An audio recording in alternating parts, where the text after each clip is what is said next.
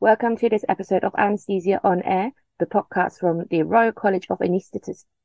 My name is Jan. I'm an ST6 currently at Great Ormond Street Hospital. I am one of the two UK anaesthetic representatives from GASOC, Global Anaesthesia Surgery Obstetric Collaboration. Hi, I'm Fee in ST5 in Southampton. I'm the other UK anaesthetic rep of GASOC. In this series, we're going to dive into the global partnerships work in the college. These are opportunities for anaesthetists of all grades to engage with the college's international work. We're fortunate enough to have representatives from both ZADP, the Zambia Anaesthetic Development Programme, and EADP, Ethiopia Anaesthetic Development Programme. Emma, how about you introduce yourself and your involvement with ZADP for a bit, please? Hi, Jan and Fee. Thank you very much for having me for today. I'm really looking forward to this. So I'm an anaesthetic consultant in Edinburgh, and I'm the GADP charity secretary. And more recently, I became the ZADP's, the Zambian Anaesthetic Development Programme co-director, along with Sonia Akrimi and Masuzio. And just a bit about ZADP. So, as you said, it's the Zambia Anaesthetic Development Programme, and it was set up back at about 2012 when the Zambian government requested a training programme within Zambia for anaesthetics, because prior to that, there were no Zambian anaesthetic physicians that had actually been trained in Zambia. Only externally in other countries or expats working in the country. And so there were trainees recruited to come on board and consultants for short-term placements. And then it became more longer-term placements with trainees going out for 6 months and longer. And then it subsequently became the charity, or under the umbrella charity of GADP, partly to do with sort of the growing elements of it, and also hoping to be able to be involved in other countries. And in my initial involvement was as out of program experience for 6 months when I was an ST5 anaesthetic trainee. So that was back in August 2015 to January 2016. And around that time, we also started developing the junior fellowship. So we got junior trainees coming for shorter periods of time, supported by senior trainees and consultants in countries in the country. So yeah, it was an amazing experience, and it was inspirational. And, you know, from my perspective, the other things that I got involved in that weren't physician related was teaching the clinical officers, and involved in other elements of the programme, and lots of different types of teaching, including simulation, and also just inspired by the people. What a wonderful country Zambia is. And I know that Anna will vouch for me with that as well. I had a fabulous time there. That all sounds amazing. How about you, Anna? Can you tell us about you and your story with GADP and EADP? Yes, hi. I'm consultant anesthetist in London and also a chair of EADP committee. So I actually got involved probably 6 months before Emma, when I went out to Lusaka for my UP as an ST5 trainee. I remember I was later handing over to Emma when I finished.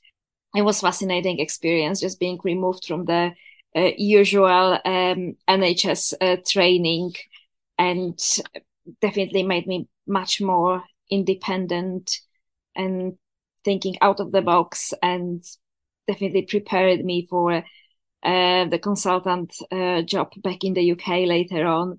Emma mentioned clinical officers teaching. I remember I was doing that as well, in addition to teaching the local trainees in the hospital.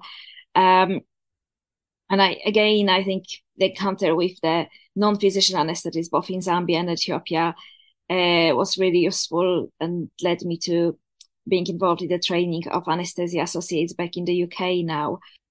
As Emma said, fascinating country. I wasn't lucky enough to see the bats migration. However, what stuck with me is definitely the hippos in the lower Zambezi National Park. I think we're quite lucky that they didn't rock our little boat too much.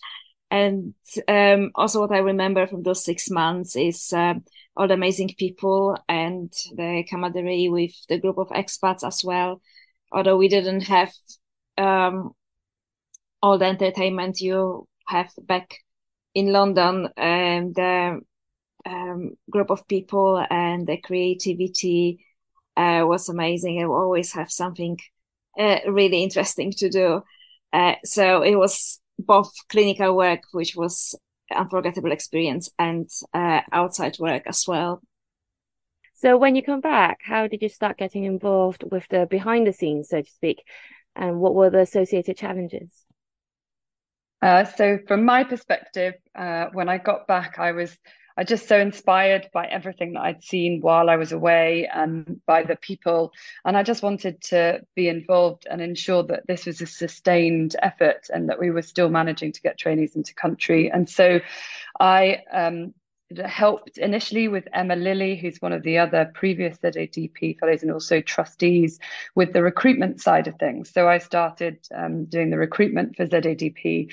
And then also we now have an annual conference. So that started quite small. It was usually in London, actually at the Royal College, and normally just for sort of friends of ZADP, and then growing into GADP. And that obviously went online during COVID. And so I've actually been organising that conference along with other members of GADP over the last few years, which has again been fantastic. It's got everyone internationally involved, especially now it's gone on online, although it is lovely also to be able to see people face to face. So we're hoping that we might be able to do a bit more face to face activity in the future. And then recently becoming co-director of ZADP, just a bit more involved in the day-to-day runnings, and again, more recruitment and in-country fellows and adapting that activity. So since COVID, I've found that people are spending are now more involved in the remote aspects. So we started up the remote fellowship during COVID, and we've got a great lead for the remote fellowship. And now we have trainees doing a bit of both, so a bit of remote fellowship and then in-country fellowships as well. And some people are going for sort of 3 to 6 months. But I'd say the major challenges over the last year or so have really been when it comes to the availability of grants, so limited funding opportunities and grant availability.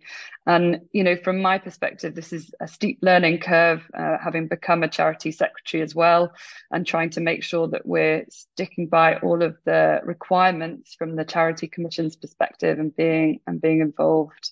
And you know, during COVID, we had to bring our trainees home. So the flights were dwindling and we couldn't get, we weren't sure whether we'd be able to get them home if they stayed out for a few more months. And we weren't sure what was going to happen in Zambia, let alone, you know, other countries. So we brought the trainees home, and that was when we set up the remote fellowship. And we constantly make sure that we're assessing the needs of Zambia and adapting on a tempting month-to-month basis, but actually it takes a long time to progress change sometimes. And you know, the most important part is making sure that our trainees are getting that teaching. And I think during COVID it was really difficult, and trainees were so busy. If we were delivering teaching sessions in the evening or early in the morning, you know, it was inspirational that they all attended. You know, I'm really, really pleased we're back in country now with the fellows. That all sounds great. Thank you. How about the Ethiopia side? How were you involved, Anna? So for me, I must say it wasn't easy to begin with. When I came back from Zambia, I was sure that I want to find my place in global anesthesia. However, I hit the wall, which I think many of the trainees do. So it all started slowly and with little steps. I taught on safe obstetric anesthesia courses in India and Nepal. I joined World Anaesthesia Society committee. And in 2019, I went to Addis as a volunteer with EADP for 3 weeks, mainly because I went to Ethiopia before and I just absolutely love the country. And I think around 2 years later, so I stayed in touch with the team, and around 2 years later, I got a phone call from Dylan Bold, who is based in Canada, but heavily involved both in the Zambian and Ethiopian program. and I was asked to chair the EADP committee. So that was the start of my official involvement with EADP. Just to highlight here, the Ethiopian program is very different from the Zambian program for many reasons. Not only there are two different, completely different countries, but it's also a partnership between Addis Ababa University and CASIP, which is Canadian Society of Anesthesiologists, and GADP, which means that it spans 3 continents. It did start as a partnership between CASIP and Addis. However, later on, GADP came into the picture because turned out that most of the volunteers who actually go as in-country fellows to Ethiopia are from the UK. It makes working with the program very interesting but challenging as well. Communicating over several time zones sometimes can be tricky. Also, Ethiopian culture is absolutely fascinating, but I think there are a bit more cultural barriers as well. And it will be much, much easier, I'm sure, if we could all sit around the table with a cup of Ethiopian coffee rather than on Zoom.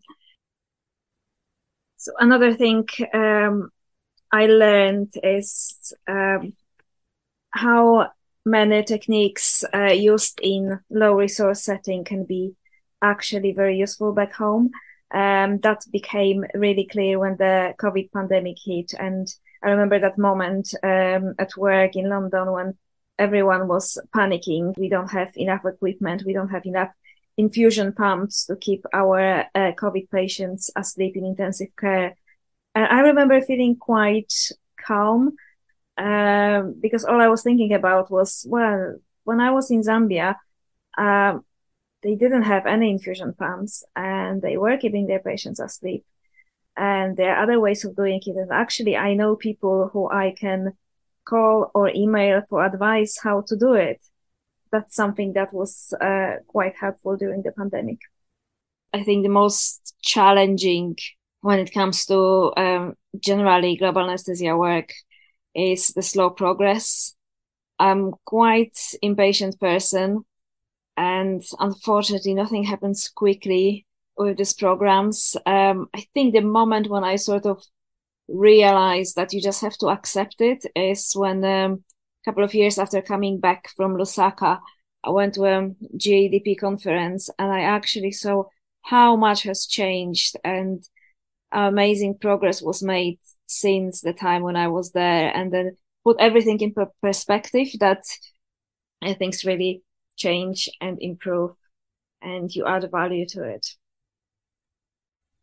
It sounds like you dedicated a lot of time and effort to this. So what keeps you guys ticking? As you said, it's quite slow moving, don't always see the progress when you're going and moving along.